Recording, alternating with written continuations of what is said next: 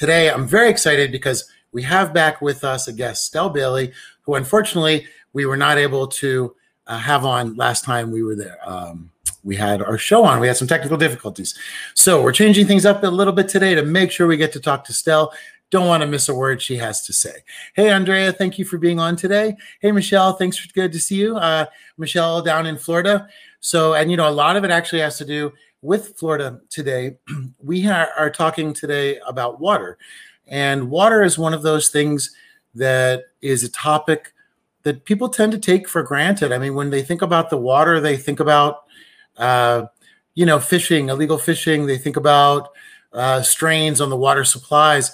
But what a lot of people don't think about are the legal allowances of poisons and toxins into our everyday water that affects us in ways that haven't actually been fully determined and fully counted yet. So, hey there, Coralie. Nice to see you. And hey, Coralie, I'm glad to see that you're on. Always nice to see you there. I know another very, very strong water warrior right there. So hopefully everybody's getting a good signal and you're able to hear me okay and see me okay. Stel and I tested this out a little bit earlier just to make sure. So what I wanted to do today is start out with one of my favorite parts of the show always is a quote. So today's quote is going to be one that everybody here will probably recognize because I see a lot of very ego-conscious people. And it is this: unless someone like you cares a whole awful lot, nothing is going to get better. It's not. From the Lorax, Dr. Seuss. And the reason that I bring this one up is because once we start to talk about water, we start to talk about contaminants and toxins inside of our water. And the problem is that the polluters have very high, okay, good. Thanks, Crowley. Yeah, the polluters have a very high profile, whereas the people that fight back tend to be more on the local level. So, but it involves us throwing ourselves in the way and shaking things up on a local level. Hey, Paula, thanks for being on today. It's great to see you on here. Yeah, and that is the thing. Just like the Lorax says, unless someone like you cares a whole awful lot, nothing is ever going to get better. It's not. And it requires all of us to step in and try to affect change where and how we can. And what's great about Stel has actually created a way to change how things run in the state and a way to advocate on a bigger level. So it's going to be fantastic to be able to talk to her today and be able to interact. And for everybody that's just joining the show right now, you can actually type into Facebook. We'll see it here in the studio, and then you can ask Stel questions directly in. So we'll be getting to Stel actually a little bit earlier than usual on this show coming up. So, but what I wanted to do was to talk about, again, when we come back to water is often not traced as a problematic chronic illness causing issue. It seems to always be underscored. And recently they found that out of 100,000 wells that they tested in California, all of them had what are called PFAS, which are forever chemicals. And these are forever chemicals that are toxic. So forever chemical means that if it gets into your body or it gets into the soil or the land, that it never, ever, ever will deteriorate or go away. So we have this kind of an issue that is facing everybody all around the entire United States. And the problem is a lot of us are getting illnesses from the water, but it's very hard to trace it down because you have the corporations that are taking the water, using them for their processes, and then spitting them back out into the public waterways. Then the public waterways go down, and as they go down the river, the local communities will pull their local water supply, municipal water supplies from these rivers. So there's a whole bunch of guesswork involved. And there's a lot of aspects that allow these companies to do it legally. Recently, there's been very problematic because all the enforcement agencies have basically backed off, which means that any enforcement or any oversight that was occurring previously is no longer occurring. So we are in a situation right now where really it comes back to that Lorax again. Unless us step in, it will not change. And it's very complicated because you also have politicians on every level. And we're going to get to talk to Stel a little bit about this as well, because how do you affect change with all of these multi-levels working against you, you know? And today, really, we're going to focus mostly on Florida. Now, Florida, there's so many different water issues facing Florida. And one great thing is Stel, she has a foundation called fightforzero.org. And fightforzero.org is all about tackling environmental issues and how they connect with health, because a lot of the states and a lot of the larger companies do not want to connect their activities and us getting illnesses. You know, when I moved to California, I didn't have any cancers. And after I got here, about 4 years later, I was diagnosed. And it grew rapidly. The tumors grew rapidly. And there was a lot of different factors. So I've never been able to fully know exactly what it was. I worked in an old hospital when I worked on the TV show Scrubs. We worked in an old hospital, and we were surrounded by a lot of old elements that probably shouldn't have been there, like mercury on the ground and things like that. So a lot of bad elements. We were also, you know, plus I surf, and who knows what's in that water. Plus, as we just found out, Los Angeles has so many PFAS contaminants that the water itself is poisoned here. So, you know, who knows exactly where it came from. Plus, here in California, they put signs up everywhere that say, caution, this building is known to cause cancer. And they do that instead of making the landlords take the buildings down and rebuild them with safer things. They changed the law here in California that all they have to do is just warn people. So, you know, it's a really weird, kind of complicated place to navigate. And the problem is that a lot of us are paying the price with our sicknesses. You know, cancer rates internationally have risen over 13% since the late 1970s. So that's really not that long. And they have just consistently risen and risen and risen internationally. And I think what's happening in Florida is the same as what's happening in every place around the world, is that they are being poisoned by the very companies that surround their public waterways and their public lands. Hey, Camilla, thanks for being on today. Appreciate you being here. It's really nice to see everybody. I hope you know, this new pattern this new system seems to be working well. I'm excited because once we get Stel in, we can start to interview her. Then we'll really be able to make sure that this system works well. But you know, I was really excited. I was so bummed last week when we were not able to talk to her, because she is one of my personal inspirations. You know, she's somebody that has fought cancer, that has beat cancer, and to make sure that other families don't experience what she's going through, she is fighting and fighting and fighting to have this connection between the environment and our illnesses understood and tracked. And there's a couple incredible ways. I don't want to give away too much, but you know, one thing that she did start was a cancer index, which is a private place where people can submit, you know, the different, whatever they have, the diagnosis, they can, you know, submit the symptoms, and they have a private database that's able to track all of these issues. And that's what's missing right now. You know, there is no connection. And, you know, my guess personally is just that because once the companies, if we're able to connect companies' pollution to our health, then I think it opens them for a lot of lawsuits. So I think the health industry in general is very hesitant to attach it too often. And we also see that in Florida, where a lot of people are getting sick. Now, when I talk about Florida, I'm not trying to single them out, but it's fascinating to know that Florida has the second high. Now, this is according to the Florida Health website itself. Florida has the second highest cancer burden in the entire nation. And as of 2011, cancer is the leading cause of death in Florida, surpassing heart disease. Now, there's all these rises in cancer out there, and yet the state does not appear to be having any proactive fashion for that. And that is where people like Stel come in, because she's ready. She is putting together the information, collecting it, and trying to understand the connections and understanding where the concentrations are. And those are what we call cancer clusters, where the cancer clusters are areas where they find an abnormally large amount of cancer diagnosis in the same small area. So Stel works really hard to track multiple types of issues that are going on right now throughout Florida.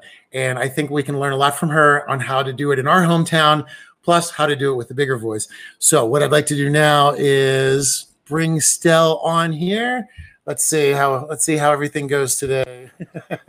Here we go. Hey, Stel. Hi. Can everybody hear me this time? Let's see. I can hear you. I'm hoping everybody else is good. We're going to wait for our comments here. And thank you for being back on. Thank you. I really appreciate it. Thank you for having me. So let's see. Can everybody hear Stel before we start diving into all the interesting stuff? All right. Jeff says yes. Yay. Appreciate that. Now, let me just try this here. Okay. Okay, so here we go. Well, we were just covering a little bit about the basic overall issue that's happening. But Stel, what I'd like to do is just start from the very beginning. And first of all, how did you get involved in tracking this? You know, what brought you to where you are now? Okay, so in 2013, my family, cancer became a part of my family's life. So in the beginning of 2013, our uncle who lived with us, he's not blood related, he was married into the family. He was diagnosed with cancer and passed away not too long after he was diagnosed because he caught it very late.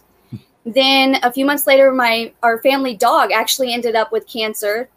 Then 3 months later, my little brother at the age of 21 got Hodgkin's lymphoma cancer.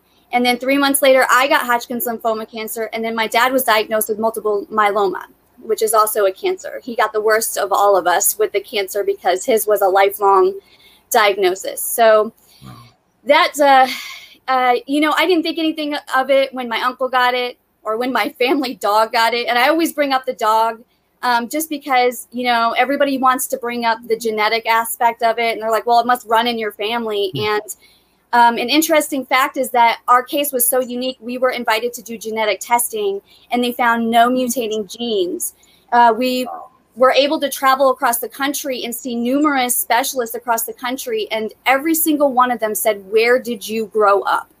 That was always a number one question. Where did you grow up? Because, you know, and they would say, did you grow up, you know, near this? Was there something going on? And you know, do you know anybody else? And so that kind of spearheaded a movement within me. I'm like, I need to figure out what's going on here because obviously all of these specialists and these oncologists and these doctors and these experts are telling me something is wrong.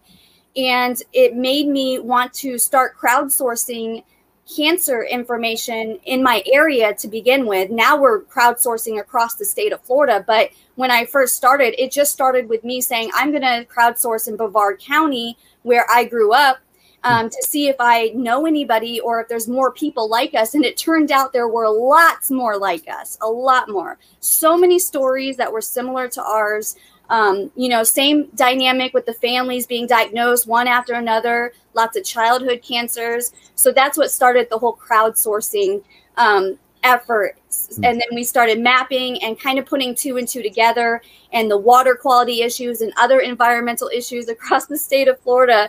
So it really, I just became so passionate about making a change because, as you know, Eric, going through cancer is difficult. It is not an easy journey. You know, sitting in that chair, losing all your hair, losing your eyebrows, just being completely sick, having to, you know, basically fight for your life. And then to actually be a caregiver on top of that, to numerous family members and watching them go through the similar things. I just think it really gave me the strength and the passion and the desire and the determination to really go after this so that other families and, you know, parents and daughters and sons and brothers don't have to go through what my family went through. So that's basically how I got into this and started. I started researching. I think we all kind of get into it the same way. You know, just really digging deep into the issues, the history, going through archived newspapers, And just, I actually went door to door in a lot of neighborhoods talking to neighbors, because I think that's really beneficial. A lot of people just stay online, but when you actually go out and sit on somebody's porch and have a real one-on-one conversation with them, you tend to learn so much more. Yeah. Through That's that. good. So true. You know what? I love it. I mean, you're very passionate, and I understand that because, you know, you're on a mission, and it's hard for people to understand, I think, that don't have cancer. When they hear that we have cancer or that we fought cancer, they will automatically, in a sense, give us a sort of a victimhood to it. But I feel, I feel like it sort of, in a sense, focused a mission for me. And I like what you say, because my feeling is if there's any way to prevent any of these cancers, it's our obligation as a society to do that, and I think it's really important that has become your mission, but I wanted to say that, it's like with cancer, it has been, of course, the worst thing in the world that's ever happened, but it's really impressive that you've taken something positive out of it. Yeah, it ended up being the best thing that ever happened in my life, to be honest with you.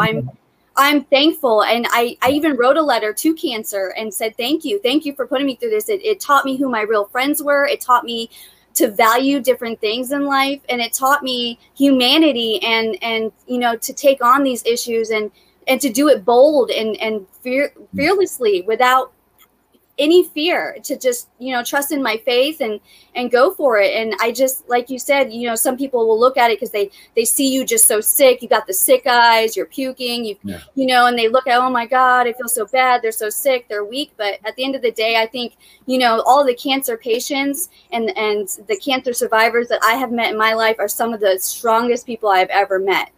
So So well said. Yeah, very true. So, you've seen this cancer, something weird is happening. You guys have taken the blood test. So now that you start to crowdsource, what kind of reaction do you get? How is it? I know it's very difficult generally starting a project people have never thought about doing, which is amazing that you did. So how do people receive that? So I began in 2014. The moment that I was told you're in remission, that's when I created this Facebook group. And I'm like, hey, does anybody here have cancer? Do you know anybody with cancer? And I wasn't expecting it to grow the way that it did. It grew really, really fast. And so I started then. And when I first began, and every time I would see a post about water, I was seeing interesting posts on social media about, people getting sick after drinking their water and bacteria levels and things like that. And so I would mention, I would always say, hey, has anybody here been sick? Have they had cancer, autoimmune disease? I'm collecting information. And I would get a lot of criticism in the beginning. Now I don't get it as much, but in the beginning, I think it was just so new. And a lot of people were like, you're just crazy. The water's fine. You just want to blame your cancer on something. Everybody gets cancer. It runs in your family. And, you hear all these excuses and you hear it over and over. And there was something within me. I ignored it all, the criticism and everything. And I just pushed forward because I just knew in my heart that something was wrong, especially in my hometown. So I just kept going. I kept pushing. And then in 2018, I met an amazing oncologist who grew up in Satellite Beach. And she said to me, you're collecting data too? And I said, yeah. And I guess she had just started collecting her high school classmates because she was noticing that they were all getting rare cancers at a young age too. And so I said, I'm willing to share my data. And she said, can you make a group like your group specifically for this area? So we kind of collaborated on that. And then she made the decision to go to the news because she said, this is just something's not right here. So 2018 is when things really just took off for everything, because that's when we were able to bring the awareness and we were able to push for testing. And that's when we saw the Department of Defense's their report come out about PFAS contamination. And we realized, oh my gosh, in Brevard County, we have PFAS contamination at Patrick Air Force Base, Kennedy Space Center, and Cape Canaveral Air Force Station. So that's like surrounding, like we've got 3 points sources where they use firefighting foam and it gets into our water. And then I stumbled upon another test from Dr. Bowden. He's with the University of Florida, where they tested wildlife and they tested it in their blood and they found it there. So that was really interesting in the Indian River Lagoon. Wow. So it's seeping into all of the surrounding nature. And yeah, now that's, it's amazing you say that, because the place I would never guess that would be an unsafe work environment would be like an Air Force base or the, like NASA area. So you found that on bases they have this issue. Is it because they use an excessive amount of the type of especially Air Force bases? Do they have ways that they try to mitigate it going out, or is it sort of something that they have not addressed yet? I think they're just now kind of addressing it because there's been so much push on it. I know that they're actually trying to phase out the PFAS chemical, but this is an interesting detail about the Department of Defense. There's paperwork that shows that they knew that this chemical was potentially dangerous, and they never, said anything, and they continued to use it. So, and it's bothersome for me because, you've got all these military families, servicemen and women that live on base. And are being exposed to these contaminants. And those aren't the only contaminants that we're finding that are on bases. We're finding that there's a lot of issues with the military bases in general when it comes to contamination. You can look at Fort Lejeune, I think or Camp Lejeune, I'm sorry, where they had serious contamination issues in their drinking water. And so, you look at historical documentation. That's one of the things that we did. We looked at archived newspapers. And what's interesting about our area is, well, at least Satellite Beach, in South Patrick Shores, they have a really an interesting history. In the 1990s, they had a cancer cluster investigation, the same exact cancer that my brother and I had, Hodgkin's lymphoma. They found nearly 40 cases of it in just this small little area. I mean, it was within a few blocks of each other that all of these people came down. And that's not the only cancer that there's a couple people that I know that had other rare cancers like bone cancer that went to that high school. So, they determined that it was caused by a virus. The Department of Health said it was caused by a virus. They also said St. Lucie County, their cancer cluster was, it was not exactly a virus, but it was something similar to that. So we find that very interesting that they're trying to blame it on a virus in the 90s. But we did push for, with that data that we collected, we pushed for a cancer cluster investigation. And they did find that there were higher rates of certain cancers in 2 zip codes that they studied. And that is, I mean, that's a very high, to have it in those type of small areas. That's great. Now, have you found more cancer clusters than you imagine? I mean, most people have never even heard of a cancer cluster. Yeah. Much less be surrounded. Yeah. So, and that's how we were able to bring on more directors onto Fight for Zero, because, we've met some amazing people that have been working on this even longer than myself. There's a woman named Cheryl. She lost her sister, and they're dealing with like a high school potential cancer cluster situation, and they're still waiting on their study to come back from the Department of Health. So there's a lot of similar issues. There's another one in St. Lucie County. We know that the acreage, they actually designated them a cancer cluster, and we're actually doing an investigation with the Department of Health, but on the Department of Health right now, trying to really break down, their numbers versus our numbers and all the, because we're finding so many inconsistencies with the data and the numbers and how they do these studies across the state. It's very interesting because they did our study different from how they did St. Lucie's study, how they did Manatee County's study, how they're doing other studies.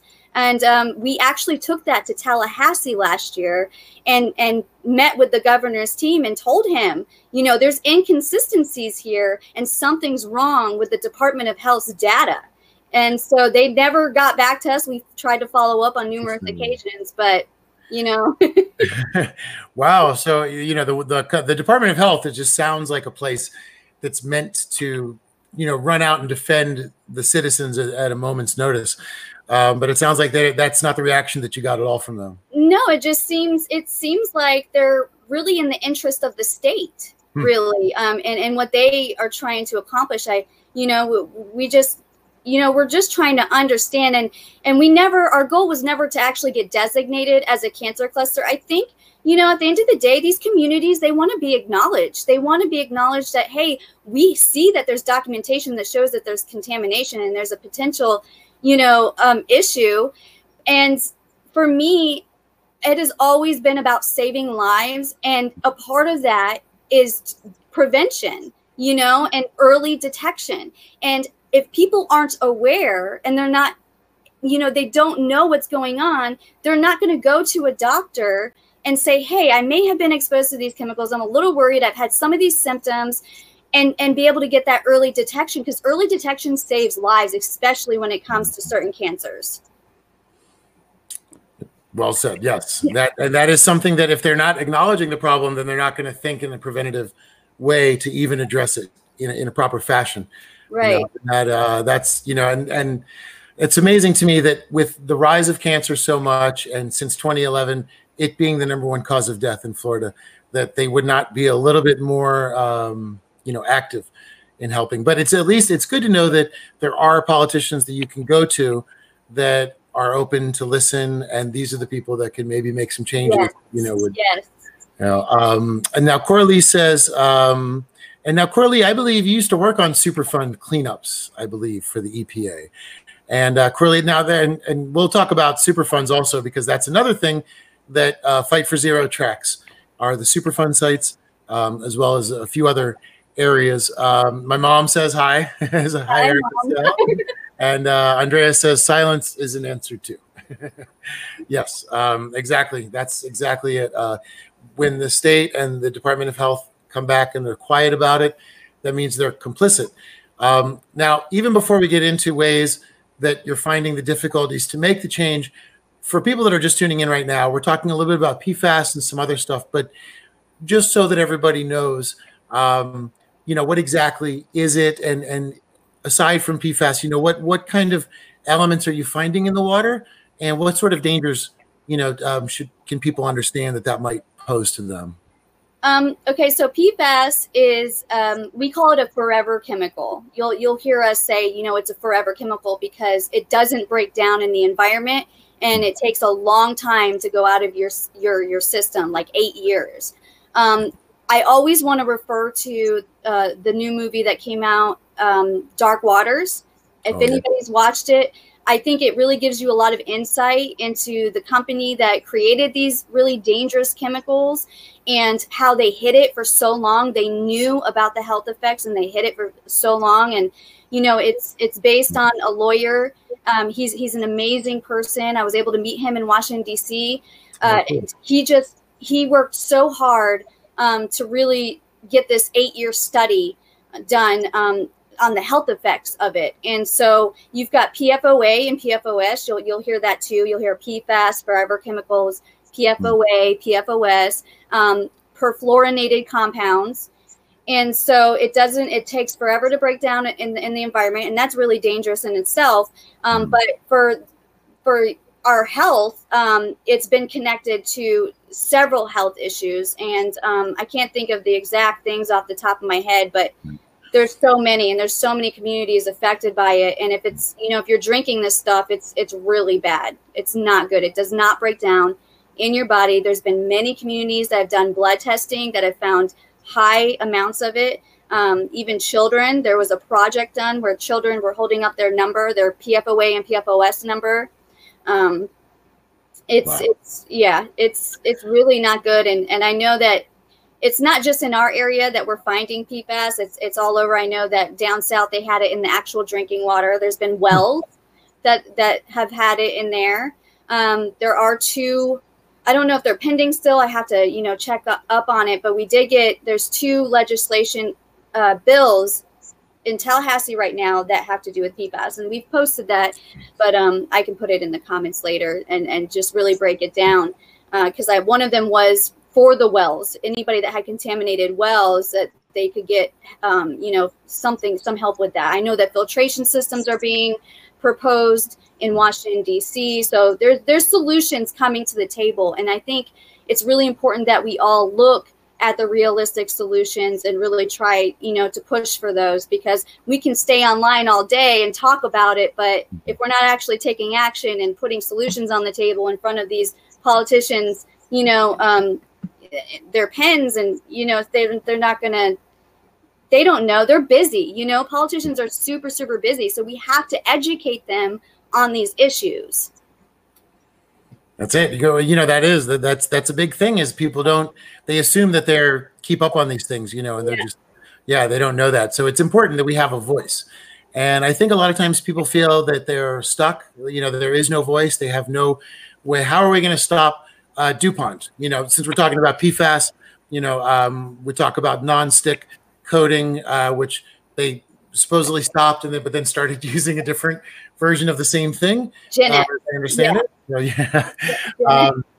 So that is, that's something that people can sort of relate to. And as I understand, that explains also that the PFAS are worldwide, after being used in nonstick chemicals for your Teflon, Scotch Guard, preventing the stains from going. I remember spraying that stuff on couches, like as a kid, no abandon, and it's crazy now that they've come back to understand how dangerous that is, for us worldwide. What PFAS reminds me of, we have so many chemicals and contaminants, but we're repeating history here, if you think about it, because if you've ever heard of the Radium Girls, that story fascinates me. The Radium Girls story, where, they used radium and they put them in the clocks for the military, and they were licking the paintbrushes, and then their faces, basically, they started getting tumors in their faces, and they started, you have to look it up if you have not, heard about this Radium Girls. But they basically learned that this chemical, and by the time they learned that it was dangerous, it was in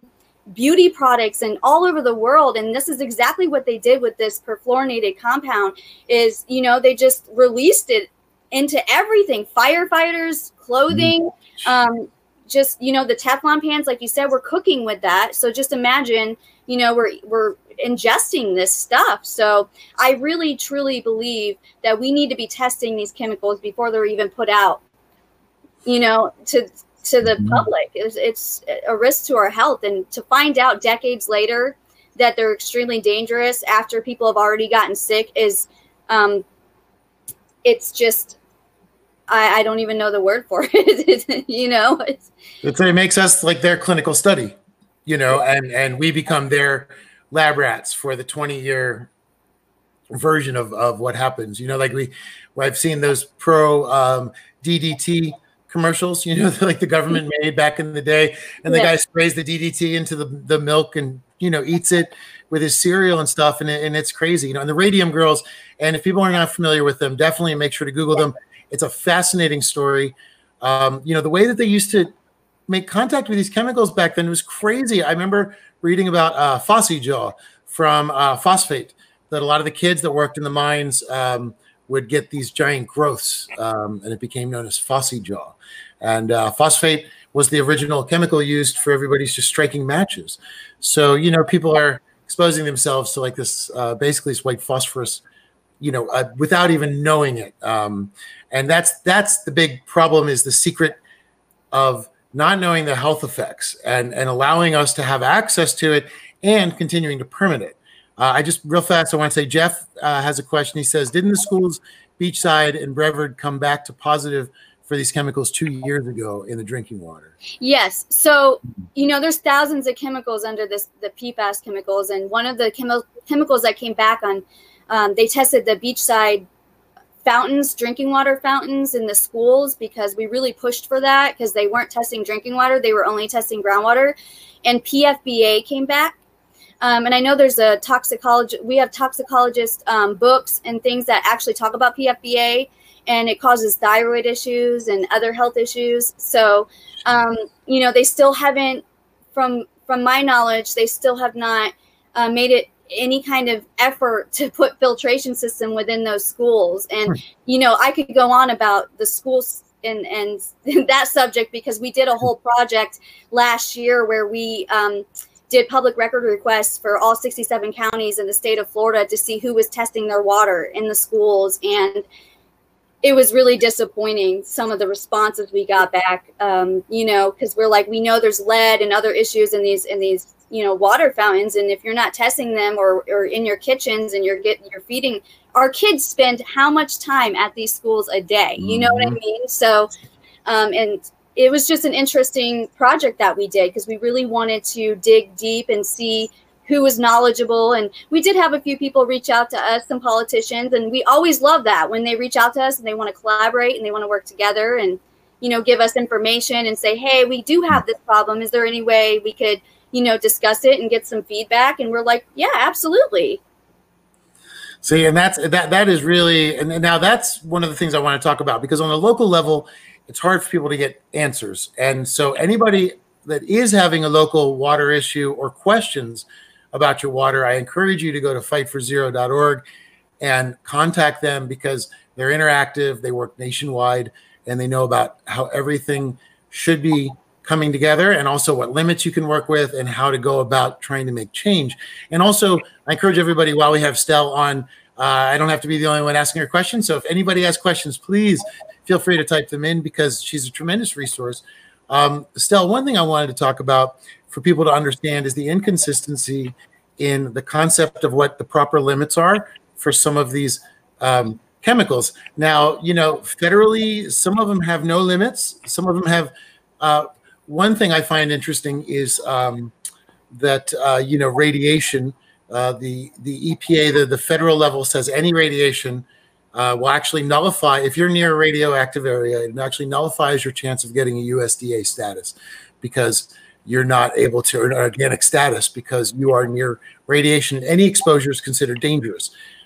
In Florida, they've got a different law. So, you know, what have you found out to be that, and how can you talk about that slippery slope there? Where I don't even know where to start with safety limits.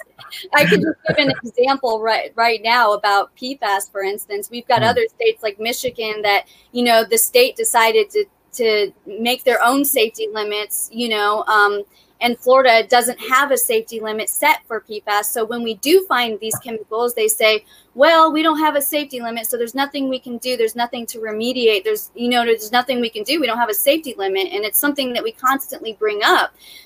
You know, they'll test for it and they find it and like, oh, well, there's no safety limit. You know, the EPA has a 70 parts per trillion safety limit, but the state of Florida does not right now, as you know, as it stands. But as far as other chemicals, you'll notice the same kind of trend where they say, well, you know, it's below this X amount, whether it's your drinking water, your groundwater, they say it's below this X amount, so you're safe.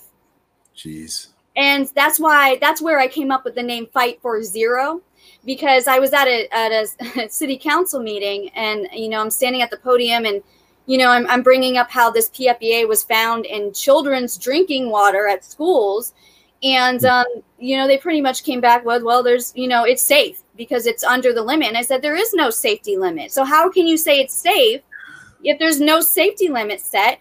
And, you know, I finally said it should be zero. Why are we not striving for zero? And that's why we say fight for zero. We want to strive to get as close to zero as possible when it comes to these dangerous and harmful contaminants. It doesn't have to be just PFAS. There's so many out there. We should be striving to get as close to zero as possible. And I don't understand why we are not trying to get as close to zero as possible. I mean, this is human health we're talking about. And not just that, our wildlife is also struggling because of these contaminants. And basically we're being polluted, and Florida has this big welcome sign saying, welcome polluters, come to our state. You can dump X amount of chemicals in the water is basically what's happening.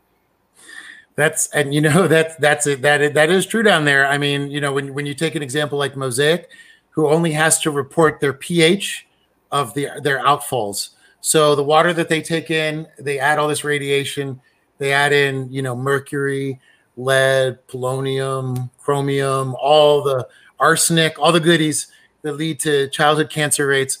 And the only thing they have to report is their pH level. And it's crazy. I see Molly is on, Molly Bowen is on there, who's another water warrior with Mosaic. And I know Molly has been very active in trying to test for their local areas, including elementary schools. And Molly found excessive levels in the elementary schools, but yet a sense of apathy from everybody in the town and a sense of apathy from all the officials, because they have a new level that they've invented that's, you know, in their mind what is safe, but it's not the proper exposure for children. Let's see, Michelle Fuller says, had a county test our water. They tested for chlorine only, which is equal to my pool water. He said, well, it might smell bad, but it's safe, and left. That's nuts. Now, Michelle, are you on well water or are you on regular water? I'm curious. Heather Lynn is also on, who's another amazing water activist and has worked a lot up in Pennsylvania and some other areas with leftover contaminants that are left in the ground and that go through the water as well as a Standing Rock. Yeah, you'll notice with your drinking water, you know, I've even tested my own drinking water with a chlorine kit, and it's tested higher than what's in my pool. Huh. That is, you know, that's what I saw in Molly's test too from the elementary schools was off the charts chlorine levels, and I understand they use that as like a all around scrub for water. You know, water management companies use that. Heather says the chlorine is a TTHM and it causes cancer and birth defects. Don Harrell says fight for zero. I like that. And Michelle, no, county water. Michelle had her county water tested, and Dad has multiple myeloma from the water. Amazing, you know.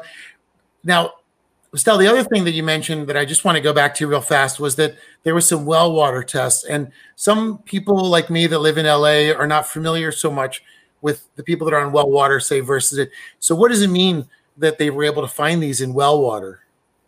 Well, so what they say is like your well water is basically what you use to irrigate your lawns, and, you know, people water their lawns with it. And, you know, so it's different than your drinking water, which, you know, it's not being supplied by the well water. You've got deep wells and you've got shallow wells. That's always important. We've learned that through our testing and everything.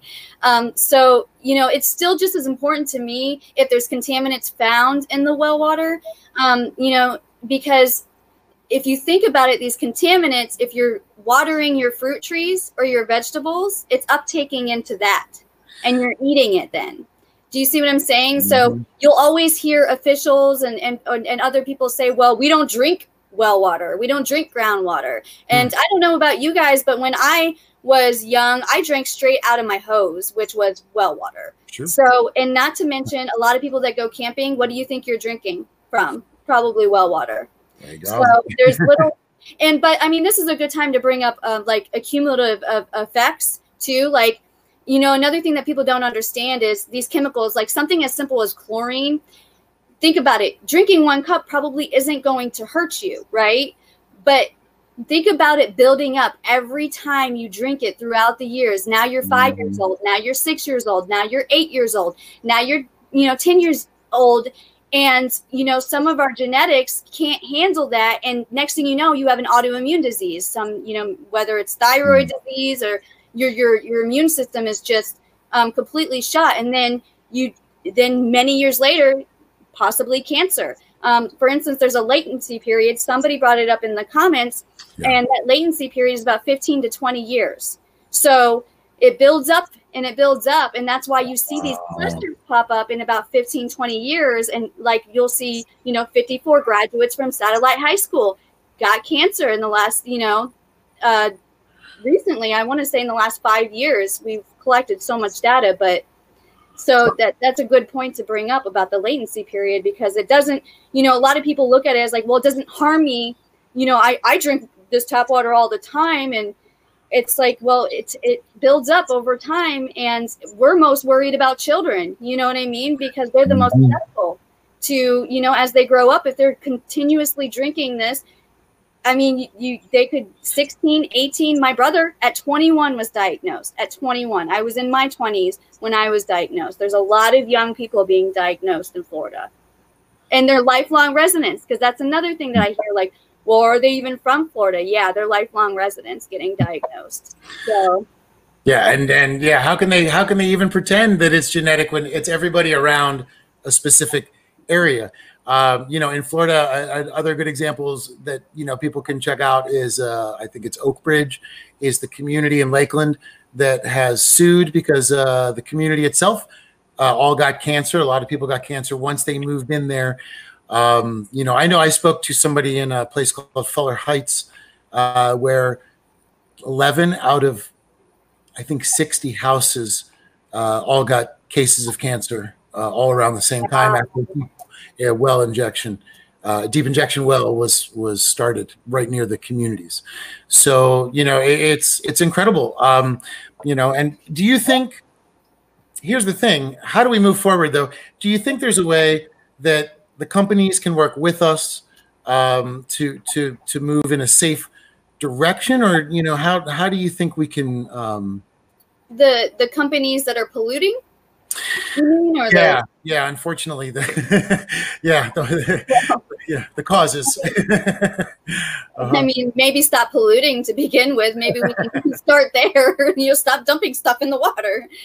You might not have an issue if you just stop. But to recognize that these chemicals are dangerous and to take it seriously. And I never understood why these companies hide it for so long and they allow it to go on for so long. DuPont is the perfect example of that, where they knew their workers, there was something weird going on. There were birth defects and, a lot of their workers were coming down sick. And then they started having these internal, health investigations. And sometimes I wonder if maybe they just get, they dig themselves so deep of a hole that they can't get themselves out because, they found out that it's going on. They let it go on for so long, but I don't know. These that needs to stop. This is human lives at risk, and the hiding needs to stop. The lying needs to stop. Take it seriously. Like I don't really have an answer for the corporations really, other than just stop doing it and take our health seriously. You're killing people at the end of the day. It's negligence. And that's what I was going to ask about as well, because, a lot of people that work in conservation, or even like myself, I don't always work with the human toll that these types of issues take. And you do. I know I read recently one of your posts, where somebody had called you and shared their experience. And as somebody that has cancer, for anybody out there that has an experience, it's very isolating.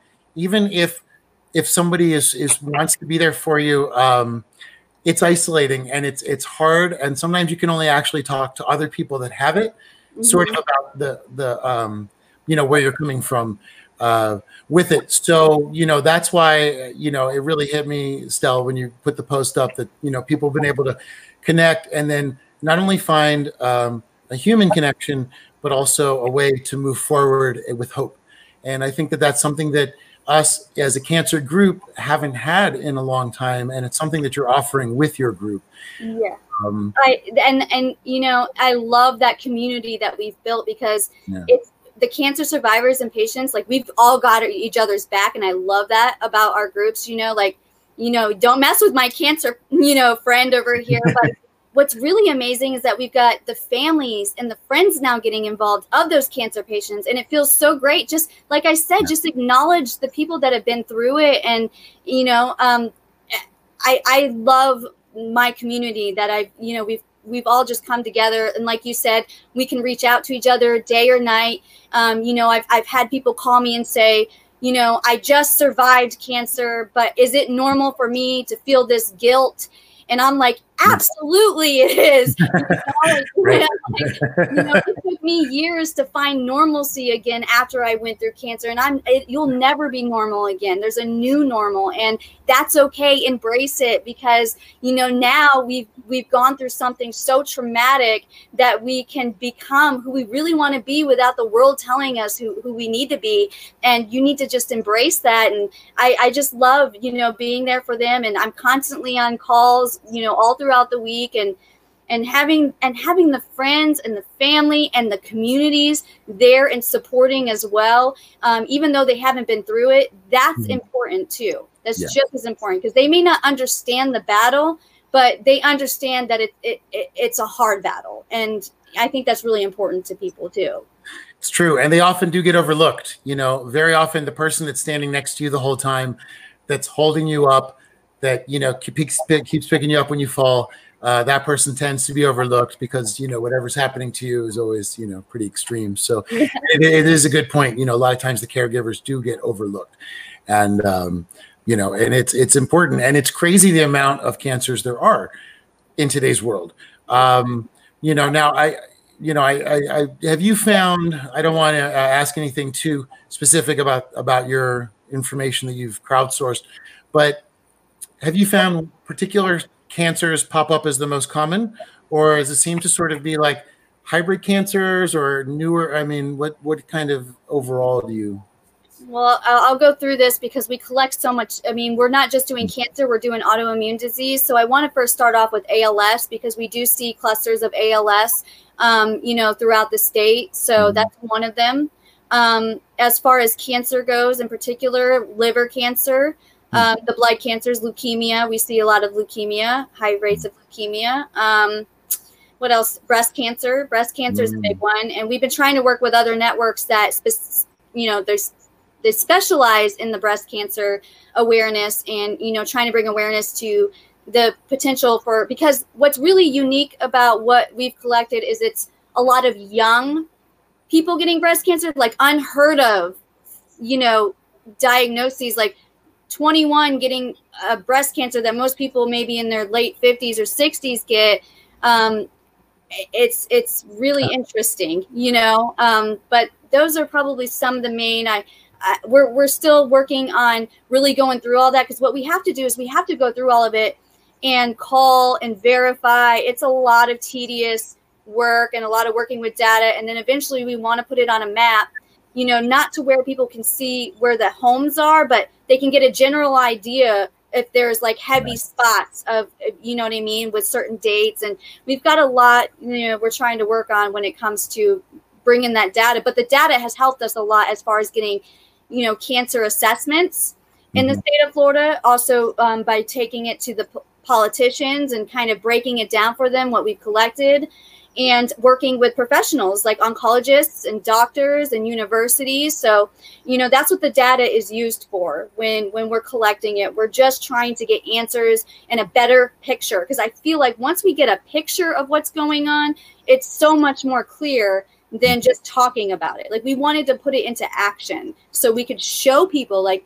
look at what we have right now. And it's just incredible, the amount of people, and it's all self-reported. So you go on the website, you fill out the form, and then, eventually you'll get a call from one of our team members, and we connect with you, and we try to get you in with the groups. And, we want to keep a long relationship with everyone, because that's important to us too, to make sure you're fine. If you need it, we've got some people that maybe needed a ride, and I took them to their treatment. You know what I mean? So that's the kind of community we're trying to build.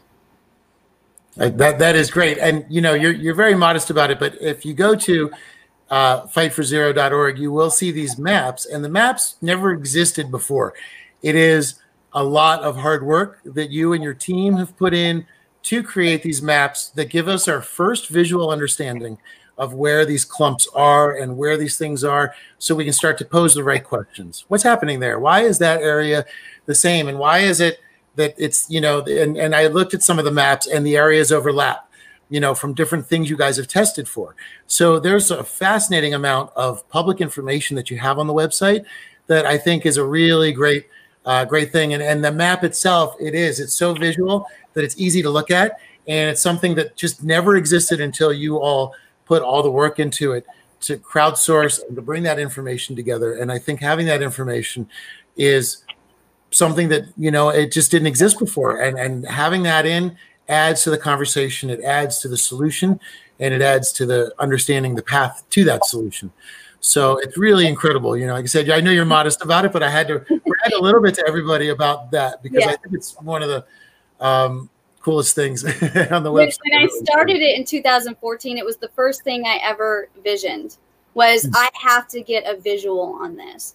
And so that's, when I start collecting that was always my goal. You could talk to people that were there in 2014, and they'll say, I was always saying, I want a map. We have to have a map. We have to show the visual of what, you know, is going on here. And to be honest with you, I only was going to do like where I grew up, like Cocoa Beach or Cocoa area. And it ended up being so much bigger than I ever anticipated. I had people from South Florida that wanted to be included. And the one thing that we always say is, people, you're more than a number to us. Like, you mean so much more to us than just being a number. You know, we know that, you know, sometimes the state will just view you, the government will just look at you as a number, you know, take your number, you know, or just as your zip code. And it's so much more to us than that. So it's important that we include everybody. And, you know, we do autoimmune disease too. We're seeing so much thyroid disease. And we've talked to specialists about that. And, you know, they say it's really difficult to connect even cancer, let alone autoimmune disease. But, you know, we're really pushing, and we're hoping we can make some changes to help us in that category, because I know that we're seeing so much more now than we ever have when it comes to diseases in general. So that's a scary trend, and hopefully, you know, the information that you're collecting will help reverse that trend, you know, that's going on. I know, a lot of the people that are in the mining areas have also, except there's a lot of ALS and a lot of other questionable, you know, issues. But since the health people tend to avoid going into it, they're usually just left with more questions, you know, than when they started. So that's why I think it's great that your organization has a way to take all that information and plug it in. And I think that's the key. A lot of people say, well, where do I start? You know, there's so much going on. I saw Camilla made a point that after the last time you were on the show and we talked about water testing and water quality, she went ahead and had her water tested, and Camilla's in England. So, you know, it's kind of cool because internationally we have a lot going on there. And Camilla, if you're still on and want to let us know what your results were, I'd love to know. I'm really curious. You know, Heather says deliberately adding huge levels way over what is necessary to disinfect. So they're cleaning the dirty water with more poison. Michelle Fuller says they used to spray glyphosate, which, as we know, is a big problem. And Heather also brings up that it's in the soil, and Jeff brings up it's also in the air. And if you think about it, it is an all-out assault. You know, but the funny thing is, like, people just weren't talking about it 30 years ago. You know, I mean, people were focused on certain forms of pollution that they could understand. I mean, like Lake Okeechobee has been, you know, Pete Seeger was giving concerts there. You know, it has been a focal point of pollution for a long time.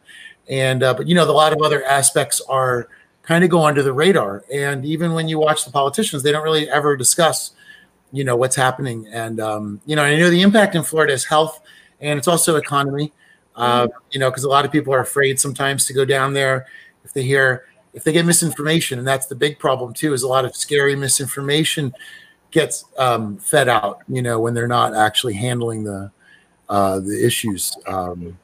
Heather says, let's see, Heather. Okay, I just want to, Molly, lawsuits. Heather says the only way to take these is to take frontline legal action. Exactly. There has to be accountability. Jeff says laws need to be changed for that to happen. Exactly. And Dawn agrees, laws changed and new ones made. And, you know, I think that is something that's really important, because if we stay focused on laws that are local, then we can change the world internationally. And we also, it doesn't matter who the politicians ultimately and who the presidents and everybody else are. It doesn't matter. What matters is, you know, there's always a bunch of different heads. So laws always have a chance of passing. And it really is an important aspect that we can do. We need legal protection back again. Mosaic's breaking the law. And that's, yeah. And this is great. It's good to see so many people in here. You know, it's really fantastic, because everybody I see on here, I know, fights for clean water. Dawn does have a question. How much firefighting foam have we been contaminated from KSC and PAFB? Kennedy Space Center and Patrick Air Force Base. I don't know the exact amount, but there is a restoration advisory board. It's also known RAB. And they may have it in your area. You may, want to look it up. I know Dawn, so she knows that we have it here. And what's interesting is they go over all the remediation happening on active installations. It's ran by the Air Force Base. So they usually have about 4 meetings every year. There is so much information now. It's information that most people probably won't understand because it's very scientific and detailed. They talk about chemicals and they talk about the remediation actions that they're taking and things like that. But I try to go to every single one of those meetings because I feel like I learn a lot and there's value in that and learning in what action the Air Force Base and the, FDEP and the state is taking to remediate and clean up these contaminants. And I think that's a great thing. I just think, we can clean it up all we want, but if we keep dumping it, what's the point in cleaning it up and then dumping it? We don't want to get into that vicious cycle. So I couldn't tell you the exact amount, but yeah, I would just imagine that there's been a lot that have been dumped, especially because it's in the Indian River Lagoon wildlife. You've got alligators and dolphins that have it. So. Wow. And, I know I've seen in Florida, like they had the question mark about why a lot of the panthers were sort of walking around in a daze. And there's a lot of unexplained environmental other catastrophes going on as well, and so it's interesting to see. And, I thank you guys for keeping track of it and keeping everybody talking about it, because it's really important and it's easy for everything to get, thrown to the side. So, and then I've had you on now for a while, but what I want to say is, is there anything that we didn't cover that you'd like to talk, to everybody about or tell everybody about through your experience doing this? Well, I think, a lot of people leave not understanding like how they can make a difference. I think everybody's just so overwhelmed with life right now, especially in 2020. Come on, let's be real. Yeah. Some of the ways that we're really making some impactful changes is just simply educating and bringing awareness to the issues. So, by talking to your neighbor, by talking to your friends about it, and educating the politicians, whether it's local politicians, state or federal level, your congressman, you don't have to be physically out there. Sometimes it's just as simple as writing letters. Civic engagement is so important. And we lack that in the state of Florida. And so we're really trying to give people the tools to be able to do that. We try to encourage civic engagement. And it's one of the things that we really, try to arm all of the communities with is, how to contact their local leaders and how to make these changes. And, it can be intimidating going to a city council meeting and walking up to that podium and, not knowing how it works or operates, like, that there's an agenda. And if it's not on the agenda item, you have to go talk during public comment, so we're trying to put that knowledge out there and making people comfortable and becoming civically engaged. So if you want to make a difference, start writing your legislators, start writing your local politicians. And every time you write them, this is how I look at it. Every time I walk up to that podium and I speak, or every time I write them, I'm putting it on the record. Right? That's really important because now you've kind of written a piece into history. And I look at my 2 children and I always think if they decide to pick up where I left off, they can look back at all those times that we spoke up at city council meetings as a reference, you know what I mean? To see, what we told them back in years ago. I think that's really important because one of the ways we were able to learn so much is from archived newspapers. So we got to put it on the record and we've got to make it, historical documentation for our future generations, because at the end of the day, they're the ones that are going to have to pick up where we left off.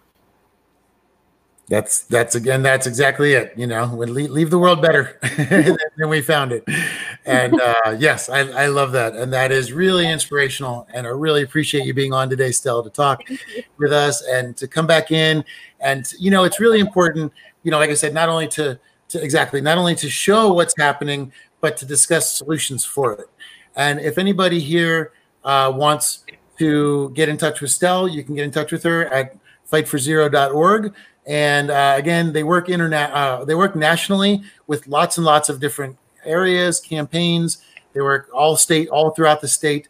And it's one fantastic place to unify and create one voice to speak up for a better future. So thanks again, Stel, for being on. Thank you for your work. No, thank you for having me, Eric. We appreciate you too and everything you do to bring awareness and do these videos. I think it really gives a good platform for all of us. So thanks. Thanks for being in. Talk to you later. Bye-bye. All right. And that was amazing, wasn't it? Stel is an incredible guest. Stel is a very inspirational person. And Stel reminds you that, you can make a difference by stepping up in civil engagement in your local towns. Molly is somebody that does that as well. Molly, Molly, it's actually the number 4 and then 0 spelled out. So it's, here, let me, I can't type it up. It's fight number 4.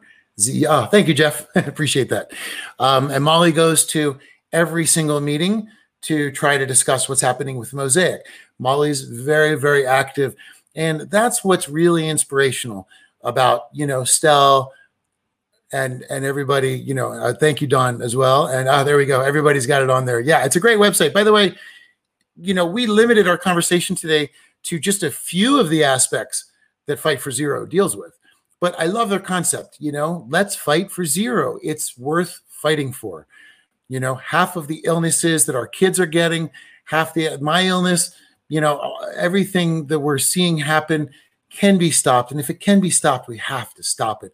There are cancers that cannot be stopped, but if somebody's going to get cancer that's genetic, it's going to happen. If somebody gets cancer because they smoke cigarettes, that's their action. But if somebody gets cancer because they bought a house somewhere and they don't know that the river behind them is being polluted legally by, by a major corporation, that is cruel and it shouldn't be happening. And, people like Molly give up their time and their comfort and they go in there. People like Stel, everybody goes out and tries to step in on a local level. And that's what it's all about. Everybody out here can change the world. And some of us can change it from our homes. Like Stel said, look, if you can't, you might be working 60 hours a week. You might be raising 3 kids. I don't know. Like everybody has a different situation.